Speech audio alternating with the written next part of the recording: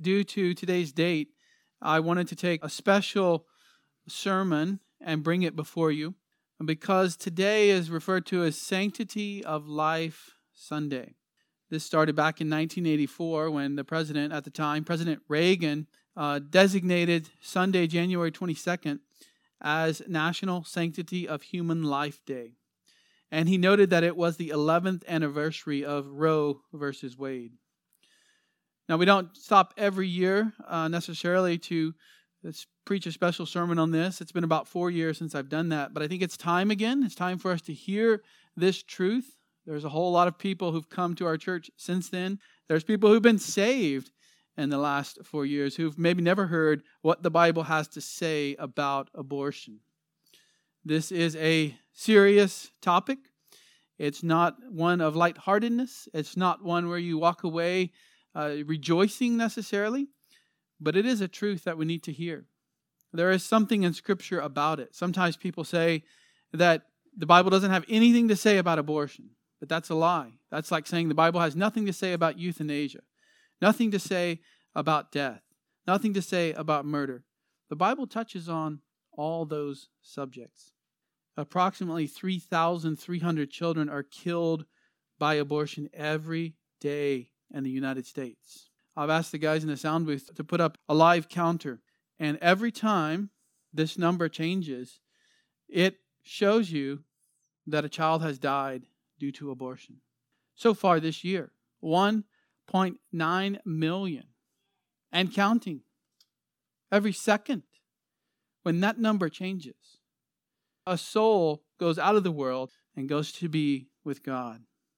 Every time that changes, a child has been aborted. Americans kill 1.2 million unborn children every year. In any other context, we would call that mass murder. The World Health Organization, which estimates that 73 million abortions take place every year in the world, approximately 125,000 every day. By the end of today, 125,000 unborn children will be aborted. Compare that to 6 million, and some people say maybe 10 million Jews died in the Holocaust. There's a Holocaust happening every few weeks in this world. 73 million a year means that a third of all pregnancies end in abortion in the world. A third of all pregnancies end in abortion. By this time next week, more babies will have been killed just in this year than all the deaths that have been attributed to COVID in the last year. About 2 million COVID deaths so far. That's going to surpass it just in a few weeks and will continue all the way up to 73 million.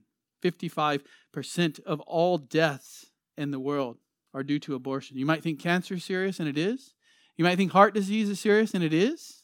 COVID, all the things that are out there that take human lives. But those only amount to about 59 million a year. Abortion is 73 million. Before we say this is a Christian country, we might want to consider how many millions of babies are dying in this country every year. I say, don't tell me that we're a Christian country when our laws on abortion are a little better than China. Maybe we were founded with that idea, but we've drifted far from that. Now, debates on abortion usually range in the realm of politics, personal rights, feminism, sexual rights, moral values. But there's really only one question that matters to us as Christians. One question that we must start with. And then we can branch out from there and talk about these other things if you desire. But the question is, what does the Bible say about abortion? If the Bible says it's wrong, if the Bible says it's a sin, that's what we have to believe. We don't have a choice. It doesn't matter what you believe. First and most importantly, it matters what the Bible says. What does God tell us to believe? Ignoring the Bible just means that people ignore and support abortion. Ignoring the truth of God's word just either gives people the thought that they can do this or that it's not a big deal and they can just ignore it. One professing Christian I knew once put on social media. She went to a church. She went to a Bible-believing church. But she posted on social media that she didn't deal with any arguments about abortion because it was all about politics anyway. It was just one side against another. And that's easy for people to kind of move it off into that category, so I don't have to think about it, I don't have to worry about it. But it's a biblical issue. It's an issue that God has something to say about. Today I want to give you 5 biblical statements on abortion that we should consider. There's more that can be said, but in the next 50 minutes or so, I just want to tell you 5 statements that I think we can find clearly portrayed in Scripture. Number 1, life is a precious gift. It's not even a question for believers. Life is a precious gift. This starts in the beginning of the Bible, goes all the way through the Bible, and in Revelation we see eternal life. It's so precious, it's such a gift by God, that those who trust in Christ get it eternally in a perfected body. Let's start in Genesis chapter 1, if you want to follow along. Genesis 1:27. God created man in His own image. In the image of God, He created him. Male and female, He created them. Everyone is created in the image and likeness of God. Repeated in the New Testament as well. James is talking about the tongue. In James 3:9, he says, "With it we bless our Lord and Father, and with it we curse men who have been made in the likeness of God." He's pointing back to Genesis 1:27. We are made in the likeness of God, in the image of God. That has a special designation compared to everything else in creation. Animals aren't made in the likeness and image of God. Nothing in creation comes close to the pinnacle of creation, which is man. Man and woman made in the likeness of God. The Bible tells us over and over that God opens and closes the womb. God opens and closes the womb. Genesis 20, God closed up the wombs of Abimelech's household. Do you remember when Abimelech took Sarah, Abraham's wife? Because Abraham lied, said it was his sister, not his wife. Abimelech took Sarah, and God closed the wombs of all the women in his whole household. He opened Leah's womb and made Rachel barren in Genesis 29. It is always attributed to God. You remember in the story in 1 Samuel, where Samuel's mother is praying that God would open her womb, and He does. And she has Samuel. Life begins at conception. Not only is life a gift because we're made in the image of God, because God opens and closes the womb, but also because He creates us at conception. The moment the sperm fertilizes the egg, that's when life begins. That's not really a question scientifically even.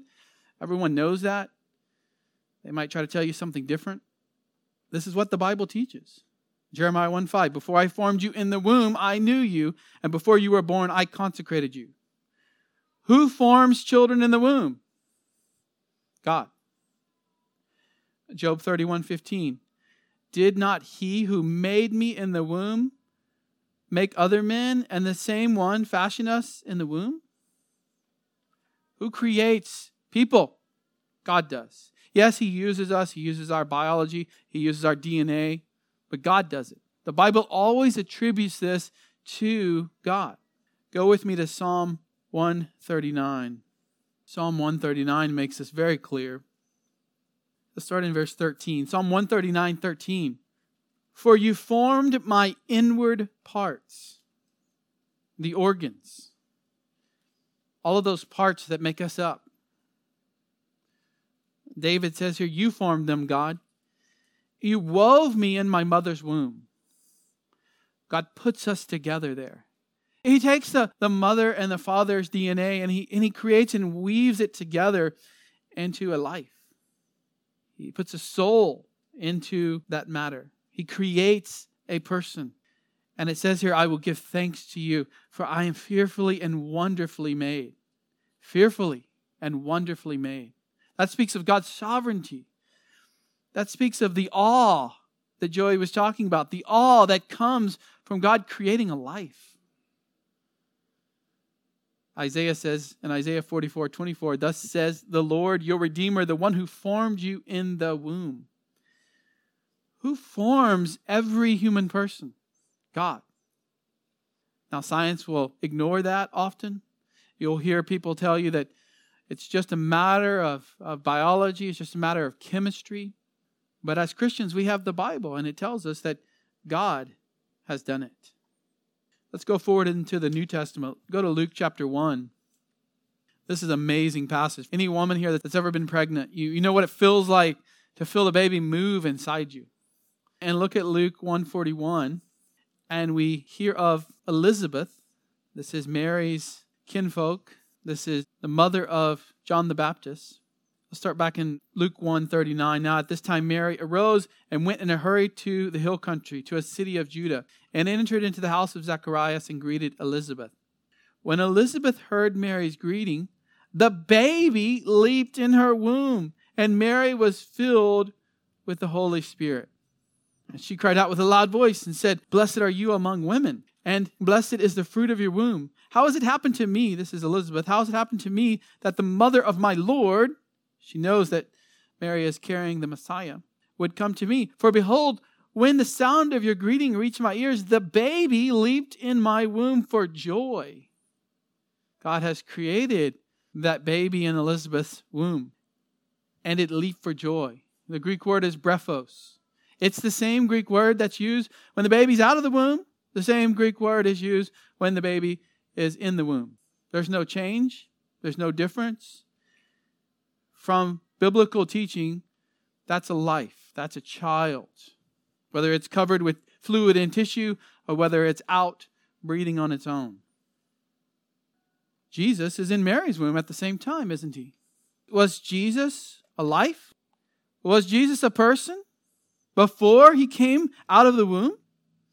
Well, of course, we say he's fully God and he's existed in his divinity forever and ever and ever.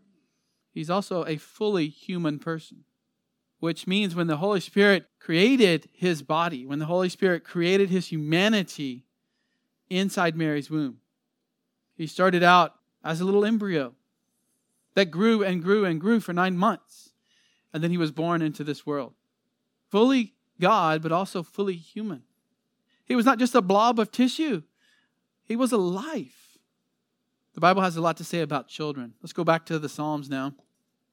We've already looked at Psalm 13, just speaking of creating a person. But what about children? Are children something that we should see as a blessing? Because much of the issue of abortion starts right here. How do we think about children? 127, starting in verse 3. God wants to be very clear because in ancient times, children weren't seen as much at all. They weren't seen as being a full person, except in the nation of Israel because they had God's word. And Christians have God's word today. And we know this is what God's word said. "Behold, children are a gift of the Lord," of Yahweh. They're a gift from God. God's people are supposed to recognize that. They're supposed to acknowledge that. Children are a gift from the Lord. The fruit of the womb is a reward. Like arrows in the hand of a warrior, so are the children of one's youth. How blessed is the man whose quiver is full of them. They will not be ashamed when they speak with their enemies in the gate. Children are a gift of the Lord. Children are a blessing. It is a good thing. A child is a good thing. Even though sometimes they can really annoy you. They can cost you money. They can do all of these sinful things because they're totally depraved when they come out. They're a gift. They're a gift. God has created a life, given a life, and blessed that family. And he didn't specify what kind of family they would be born into, what kind of situation. It doesn't matter. They are a gift of the Lord.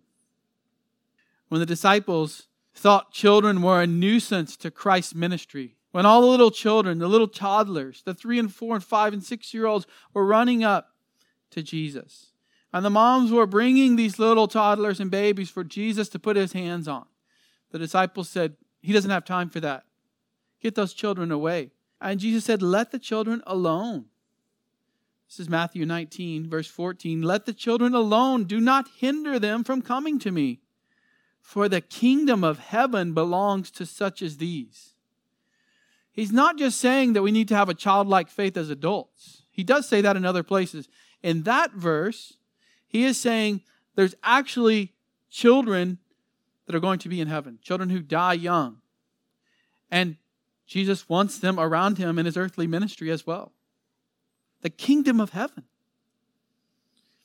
As Christians, we have to speak biblically about raising children. It starts right here, our biblical beliefs about childbirth, about pregnancy, about raising children. They're a gift, they're a blessing. We've got to speak of that.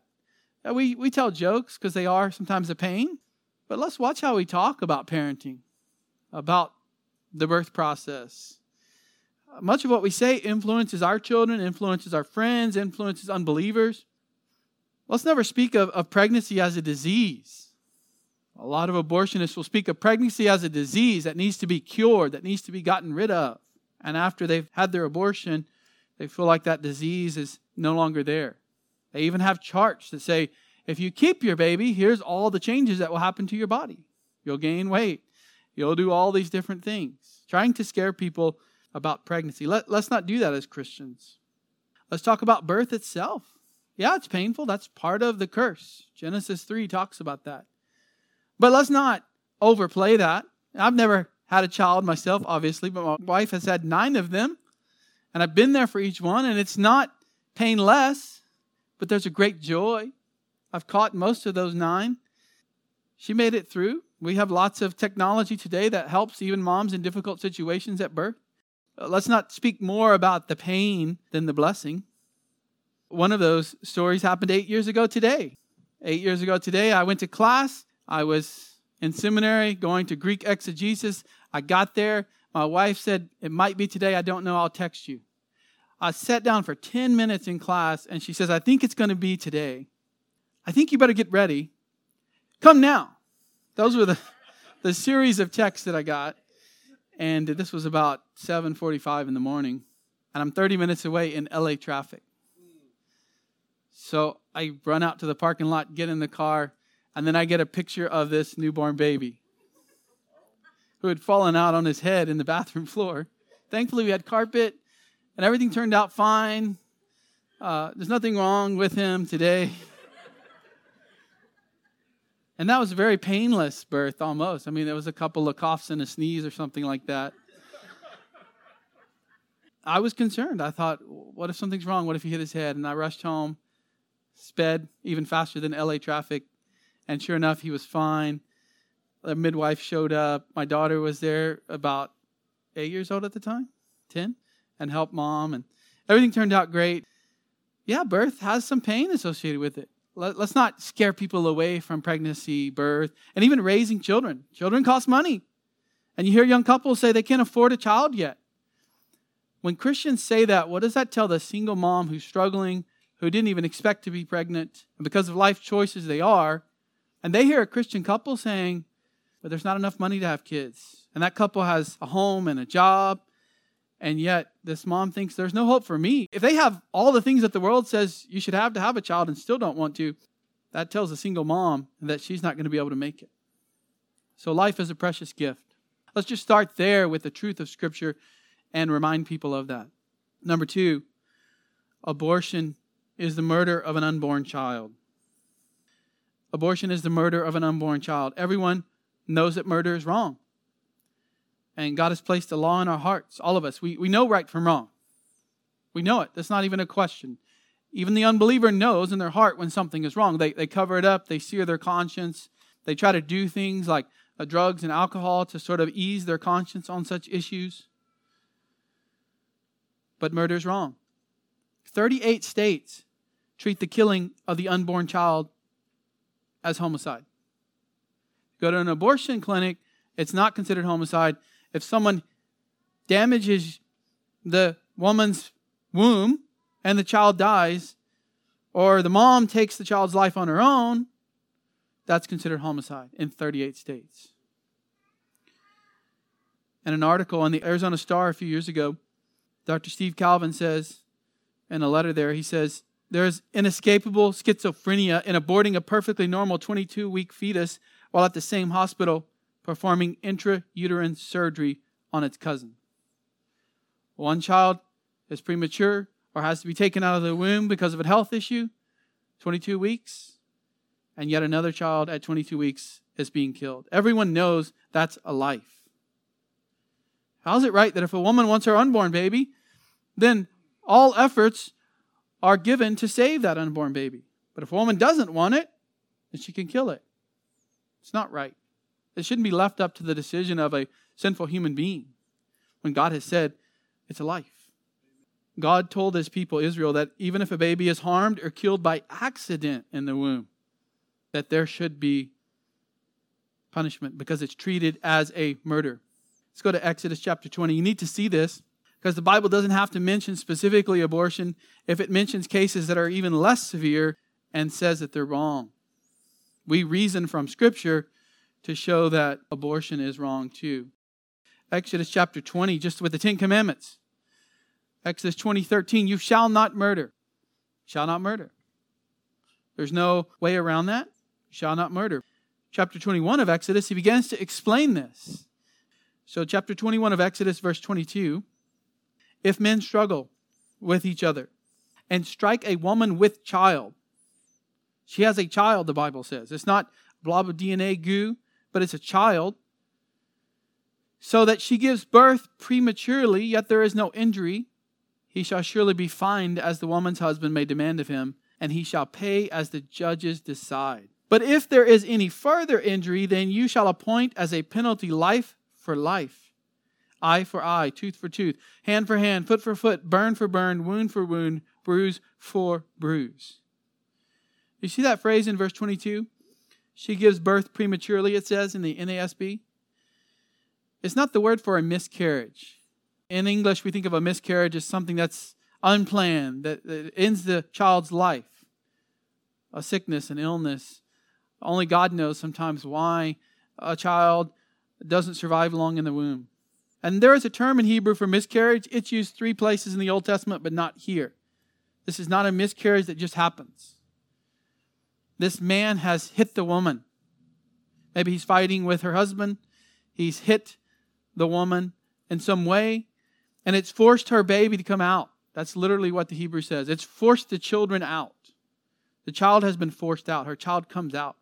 And what happens to the child tells you the penalty. Life for life. If the child loses its life, the Old Testament called for the people of Israel to take the person's life who did that. But wasn't this just an accident? Wasn't this just an accident? Well, that's the point. Even for an accident, the death penalty was inflicted in some cases because God values life. Even for an accident. So how much more so when it's intentional? Goes back to Genesis 9:6. Whoever sheds man's blood, by man his blood shall be shed. For in the image of God he made man. Why? Because everyone's created in the image of God. And taking a life is playing God. It's clear throughout the Bible. Jesus said similar things. You remember when Peter picked up a sword? Live by the sword, what? Die by the sword. He's not saying you can never own a sword. He's saying if you go about living by the sword and you do things that you shouldn't do, then you're going to die by the sword. The government, in that case, will punish you. John Calvin, the Reformer, was writing on Exodus 21. He says that the fetus enclosed in the womb of its mother is already a human being. And it is a monstrous crime to rob it of the life which it has not yet begun to enjoy. If it seems more horrible to kill a man in his own house than in a field, because a man's house is his place of most secure refuge, it ought surely to be deemed more atrocious to destroy a fetus in the womb before it has come to light. Proverbs 6:16, there are 6 things which the Lord hates. And then 6:16 begins to list these. Yes, 7 which are an abomination to him. Haughty eyes, a lying tongue, hands that shed innocent blood. God hates that. The early church believed these same things. They took their cues from Scripture. They took their foundation from the Bible. So you see after the apostles that this continues. It's only the modern liberal church, the modern worldly church that starts to deny this. But in the early church, a writing called the Epistle of Barnabas, written just after the apostles, said, "Thou shalt not murder a child by abortion, nor again shalt thou kill it when it is born." The Didache, another writing at this time, "You shall not abort a child or commit infanticide." See, that's what the pagans did. The pagans took their children and they just threw them out on the rocks. The pagans tried to figure out ways to abort a child that they didn't want. There were people living a promiscuous lifestyle in the Roman world, in the Greek world. And they would take different potions and pills, do different things like smash the belly to try to get the child to be aborted. Well, there's one more series of verses we need to look at on this. People say abortion is not in the Bible, but it is in the sense of murder is wrong, and murder of children is wrong. Leviticus 20. Go to Leviticus 20. And we hear about this god of the pagans called Molech. Molech. Molech comes up a lot in the Old Testament. God hates the false gods. They're just demons posing as gods. And God hates them. And God tells Israel before they even go into the land, before there's ever a Molech worshipped, He tells them not to worship the false god Molech. The Canaanites worship Molech. Molech was often pictured with a large human body and a bull's head, arms outstretched. So they would build a statue, sometimes made of bronze, where Molech would have his hands out like this. And it would be a huge statue up on a hill. And the fathers would take their babies up and sacrifice them to Molech. And the priests would build a great fire, either inside this bronze hollowed out statue to heat the metal up, or all around the base. And the child would be offered up by the father and left there while the drums beat and the flutes played. And they would watch their child sizzle and burn and die. So here's what God has to say about that. Leviticus 20 verse 2. Any man from the sons of Israel, from the aliens sojourning in Israel, who gives any of his offspring to Molech, shall surely be put to death. The people of the land shall stone him with stones. I will also set my face against that man. I will cut him off from among his people, because he has given some of his offspring to Molech, his children, his babies, so as to defile my sanctuary and to profane my holy name. If the people of the land, however, should ever disregard that man, when he gives any of his offspring to Molech, so as not to put him to death, then I myself will set my face against that man and against his family, and I will cut off from among their people both him and all those who play the harlot after him by playing the harlot after Molech. Even the family's responsible in that case. Why? Because they supported it. They were okay with it. Jeremiah 32 speaks of Molech. Jeremiah 32:35, they built the high places of Baal. Why did Israel get taken into captivity? Aren't they God's people? Jeremiah says they built the high places of Baal that are in the valley of Ben Hinnom. This is God speaking through His prophet Jeremiah. To cause their sons and their daughters to pass through the fire to Molech, which I had not commanded them, nor had it entered my mind that they should do this abomination, to cause Judah to sin. God never commanded it. God never indicated it. God never even thought of it in the fact of wanting it to happen. And yet they did it anyway. And here's one in Ezekiel 16:20. I mean, this is heartbreaking here. It says, moreover, you took your sons and daughters whom you had born to me. God says those children were mine, and sacrificed them to idols to be devoured. The word there is to eat, to be devoured, to be consumed. People would take food to the idols and set it out front, and they would expect that the idol would consume it. And of course, when they left, the priest would come out and eat it. The people would come back and say, look, the God ate my food. Well, God is saying, you put them out for these false gods, these demons to devour. You put your babies out there. Were your harlotry so small a matter? Ezekiel says. You slaughtered my children. They're God's children. He created them. They're His. You slaughtered my children and offered them up to idols by causing them to pass through the fire. Why do Americans sacrifice their children at the altar of Planned Parenthood? Why? You know, they weren't just doing this in ancient times for the god Molech for fun. They didn't enjoy necessarily watching their babies burn. They did it because they thought it would bring them prosperity. They did it because they thought the one true God had ignored them. They did it because they turned away from Him in sin and sought some other way to be healthy and wealthy and wise and all the things that they wanted. Well, today, why do people often commit abortions? So that their life will be better in their own eyes. In their own eyes. They think it will be less trouble, less stress, better financially, easier.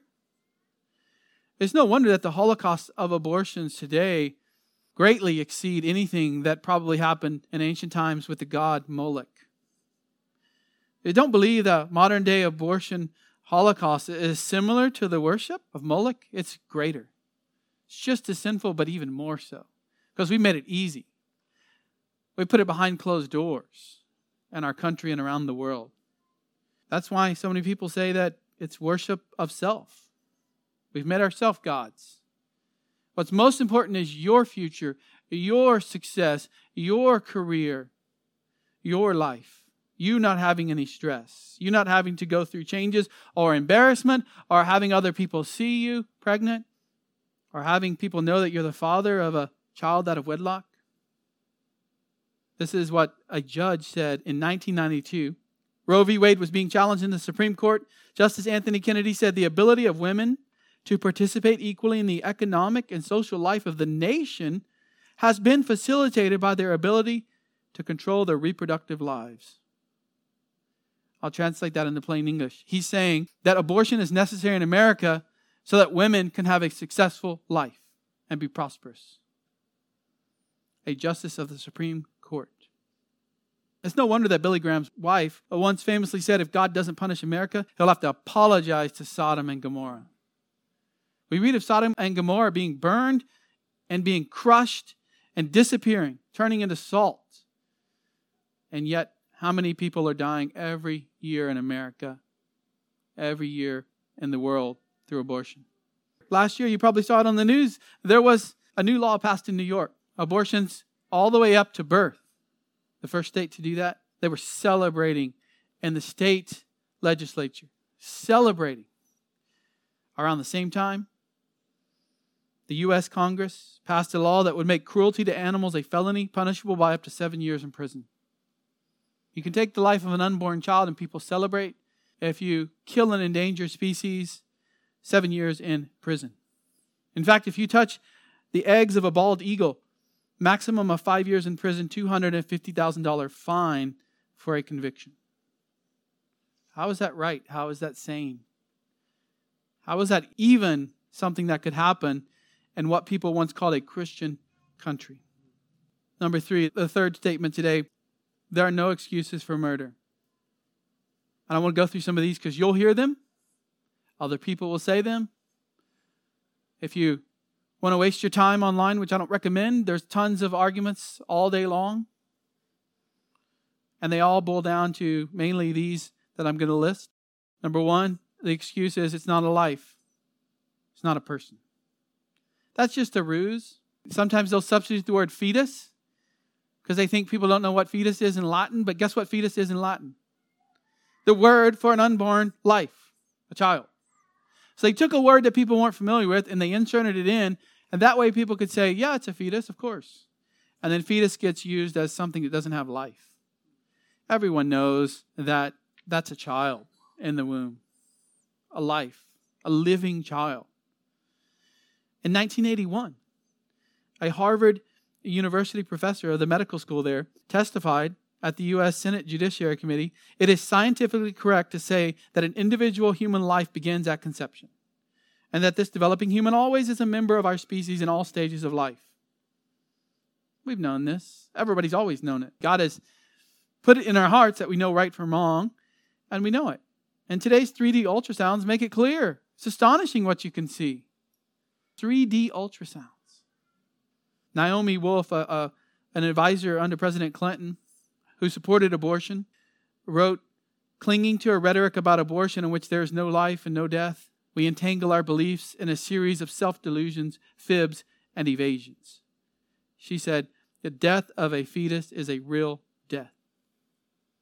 It's always been known. That's why John Piper has this famous article titled, We Know They Are Killing Children. All of us know. It's not even a question. Scientifically, everybody knows it.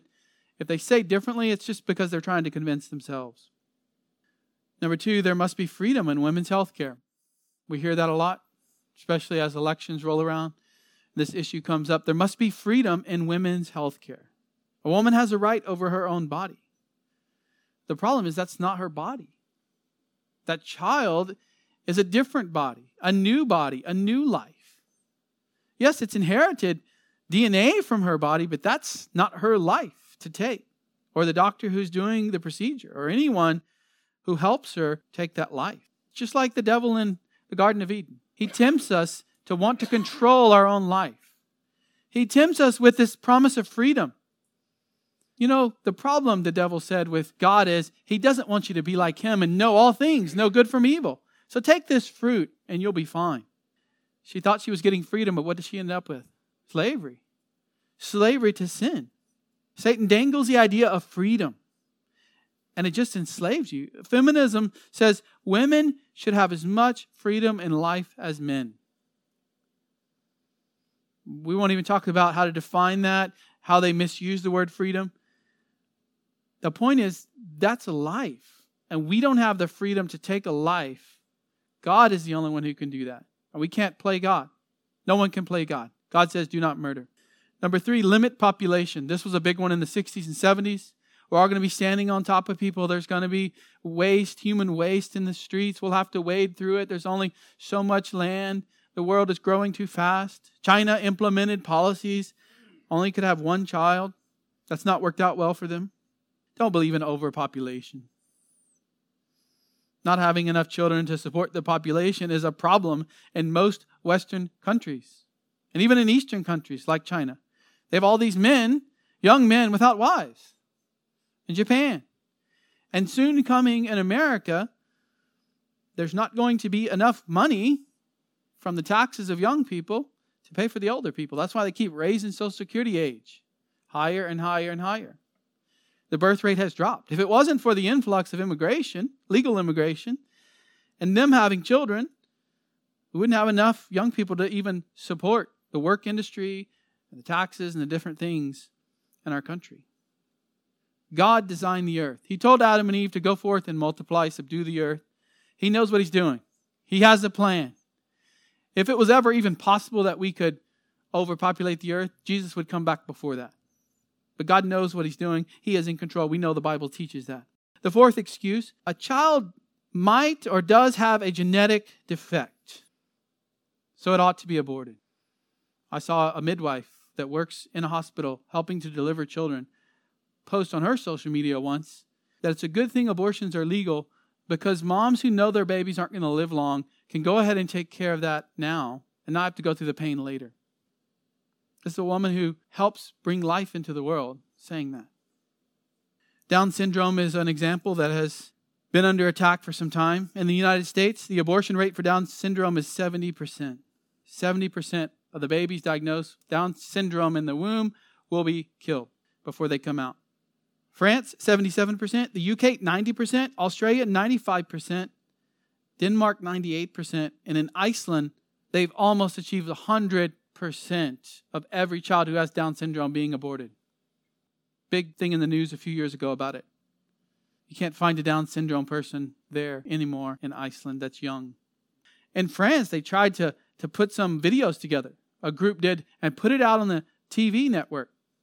They just wanted to show that Down syndrome kids could be happy, that they could live a life that is enjoyable. And a French court upheld a ruling in a lower court that the French Broadcasting Council could ban that video about Down syndrome children growing up to be happy children. That's wrong, they said, because it disturbs the conscience of women. This is quoting, it's likely to disturb the conscience of women who had lawfully made different personal life choices. Made people feel guilty for their sin. Take it off. We don't want to see happy Down syndrome children. Here's what the Bible says. Exodus 4:11, the Lord said to him, who has made man's mouth? You remember Moses is complaining? I can't speak, Lord. He had a speech impediment. Who has made man's mouth? Or who makes him mute or deaf? Or seeing or blind? Is it not I, the Lord? God creates every life. Handicapped or not, disabled or not, God creates every life. And it's still a blessing. Life is always a blessing. Every child is a blessing. He or she that comes out with a disability is still a blessing. More work? Yes. More sanctification? Yes. But there are plenty of examples in Scripture showing us that those children have value, they have worth, they're living beings that God has created. We ought never to think we can play God and eliminate those children in the womb. The fifth excuse, the child is coming into an unwanted situation. Or maybe the family's not complete. There's just a single mom. The parents aren't ready for a child. They don't want a child. Maybe the home or the mom can't afford the baby. Here's how we answer that. Who can say they know what the future will bring? Who can play God and say that they're omniscient and know what the future will bring? How many times in the Bible did God take someone, an orphan, or someone who had been outcast, and bless them? How many times? And we need to take a real hard look at what we think is affordable. The people who say they can't afford a child can afford the most expensive iPhones and cars, furniture, technology, laptops. We don't know what's going to happen in the future. No one's omniscient. Trying to predict the future of that child and then killing it because you made that prediction is playing God. What if the child's 1 year old and they're not wanted? What if they're 5 years old and not wanted? The same argument would work. It's just another way for people to make an excuse to commit murder. Number 6, the child is conceived because of rape. They say abortion is justified. Is that true? Should the child be punished for the dad's sin? Deuteronomy 24:16 actually deals with this directly. Not rape, but the father and child relationship with sin. Fathers shall not be put to death for their sons, nor shall sons be put to death for their fathers. Everyone shall be put to death for his own sin. See, the rapist goes to prison for a couple of years if he gets convicted. Then the son who did nothing, or the daughter in the womb, pays with their life? That's not right, and it's not an excuse. There are no excuses for murder. Let's go quick through number 4, how we can help. What do we do about this? It's sad. It's heartbreaking. What do we do about this? We got to pray. You got to pray for changed hearts. Christianity is no longer having the influence it once had in our country. People don't feel ashamed anymore to say and do things in public. Once abortion was hidden, now people proclaim it to the world that they've had one, and multiple ones. So we need to pray for changed hearts. We need to pray for our leaders, according to 1 Timothy 2. Pray for the salvation of the mothers and fathers of the babies about to be killed. We've got to change the path to abortion by praying that people's hearts will be changed, that wicked so-called Christians who aren't Christians will repent of their support of such things. Secondly, consider adoption. We need to consider adoption. We have an adoption fund here to support any family that wants to adopt. We have families that have adopted, families that have fostered and are considering fostering. Let's show the world that we care about children. Consider adoption. One of the biggest objections to pro-life is the liberals say, "Are you going to help raise that baby, you Christian?" And we need to be able to say yes, or we know somebody who will, or we'll find somebody who will. If we run into that in our circles of somebody considering abortion, consider adoption. Proverbs 24:11, deliver those who are being taken away to death and those who are staggering to slaughter. Oh, hold them back. If there's any way we can hold them back, we ought to do it. Be loving and open to help pregnant mothers who are at risk of getting an abortion. Number 3, refuse. It's the third way we can help. Refuse to use methods that end up aborting children in family planning methods. In vitro fertilization. Unless you're willing to implant all the babies conceived from it, don't use it. In vitro produces more than one embryo, more than one life. And you have to be willing to implant all of those, or the others just go into the freezer and will eventually die. 1 million. When I preached this sermon 4 years ago, there were 600,000 embryos in the freezer. Now there's 1 million. Christians are starting to adopt these embryos and implant them into the mom of the adopting couple. They're called snowflake babies. 1 million frozen embryos right now in the U.S. They're going to die if they're not implanted after a certain time. Do we believe life begins at conception? Then we ought to follow through with that in all of our thinking. Even hormonal birth control pills can have an abortifacient effect. Well, Pastor, that's getting really personal. Well, if the Bible speaks to it, we need to say the truth about it. You can look up Randy Alcorn's little booklet. He's got it online on his website. Look it up. He published a book in the 80s or 90s on it, and he was shocked to see the truth. The medical drug companies list it as one of the effects. There is a chance that conception will happen, and then within the first 2-week period, after 2 weeks, the embryo will be implanted, and there's a chance that that hormone will keep that implantation from happening, essentially forcing the embryo, the child, to die. If it's abortifacient, we need to know about it as Christians, and we want to stay away from it. Be careful. Read that booklet if you have questions. Number 4, refuse to support so-called Christian organizations that support this evil. United Church of Christ, Presbyterian Church in the USA, Evangelical Lutheran Church, United Methodist Church, Episcopals, Young Women's Christian Association, they all support infanticide, abortion. They all do. And we ought not to support them.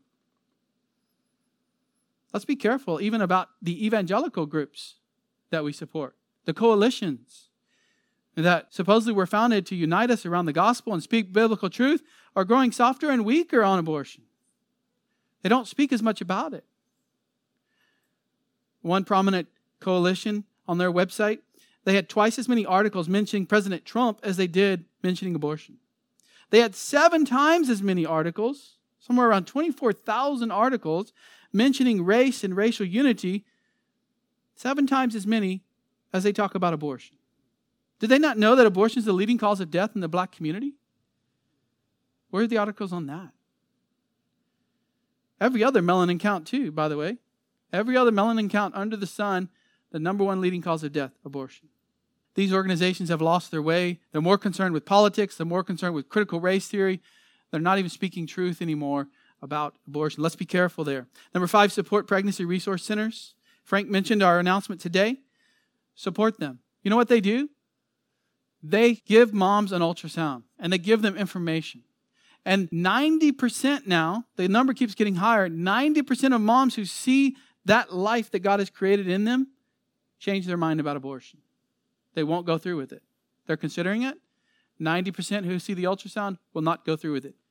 It used to be in the 70s. Now it's coming up as more and more women are understanding this truth. Pregnancy resource centers helped 1.85 million people in 2019. How many of those saved a life because of it? Number 6, vote biblically. I put this last for a reason. It's last on the list. Why? Because we've been 48 years since Roe v. Wade. Conservative presidents, pro-life presidents, conservative Supreme Court justices have come and gone, and there's been no change. It is not the first thing you ought to think about. You ought to think about prayer. You ought to think about the gospel, not supporting groups that fund and help with abortion. But it is important to vote biblically. And I know you're thinking, well, we just had an election. It's too late. It's never too late because there's more elections coming. Vote for people that are pro-life. Vote for people that care about life. I agree with John Adams, who was a Christian, an early founder. He said, our Constitution was made only for a moral and religious people. It is wholly inadequate to the government of any other. If you don't have anybody to vote for that has morals, that's going to be really challenging. So that's why we start with prayer, with preaching, the church planting. But it is important to vote according to scriptural, biblical beliefs. But it's not more important than everything else we've talked about. All right, let's move to the last major point. And this is important. I always want to end this type of sermon on this point. Remember the gospel. Remember the gospel. Abortion is murder. But complete forgiveness of this terrible sin is offered to all who repent and put their faith in Christ. There's no sin that Christ can't forgive. Complete forgiveness. Jesus says in Mark 3:28, truly I say to you, all sins shall be forgiven the sons of men, and whatever blasphemies they utter. Whatever blasphemes against the Holy Spirit never has forgiveness, but is guilty of an eternal sin. Listen to my sermon in Luke on that. I think that could only be committed when you watch Jesus' miracles and attribute them to Satan. Everything can be forgiven, Jesus says. All sins. If we believe the gospel, we know all sins. If you've had an abortion, if you've helped somebody have an abortion, if you've taken them to a place to have an abortion, if you told them to get an abortion, paid for it, supported it in any way, you need to remember the gospel. All sins can be forgiven if we turn from it, if we repent from it, and put our faith in Christ. This is so key if you've been through this. Yes, it's a sin. We don't cover that up. We don't try to smooth over it. But we remember that Christ bought me knowing that. Christ paid for my sin knowing that I committed that sin. His forgiveness, is it really enough? It is. It's eternal forgiveness. David, the most holy man in the Old Testament, wrote more Psalms than anyone else. Chosen as a king by God, the one that the Messiah would come from and that would reign in the likeness of David. He had a man murdered.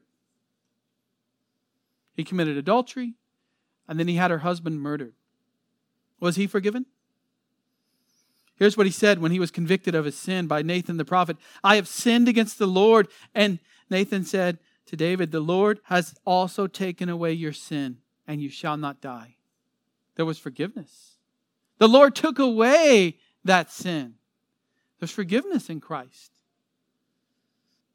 The Apostle Paul, the ideal Christian in the New Testament, before he was saved, he used to love to punish and to kill, and to see killed Christians. We have no record of him participating in the killing. He did encourage it. He did enjoy it.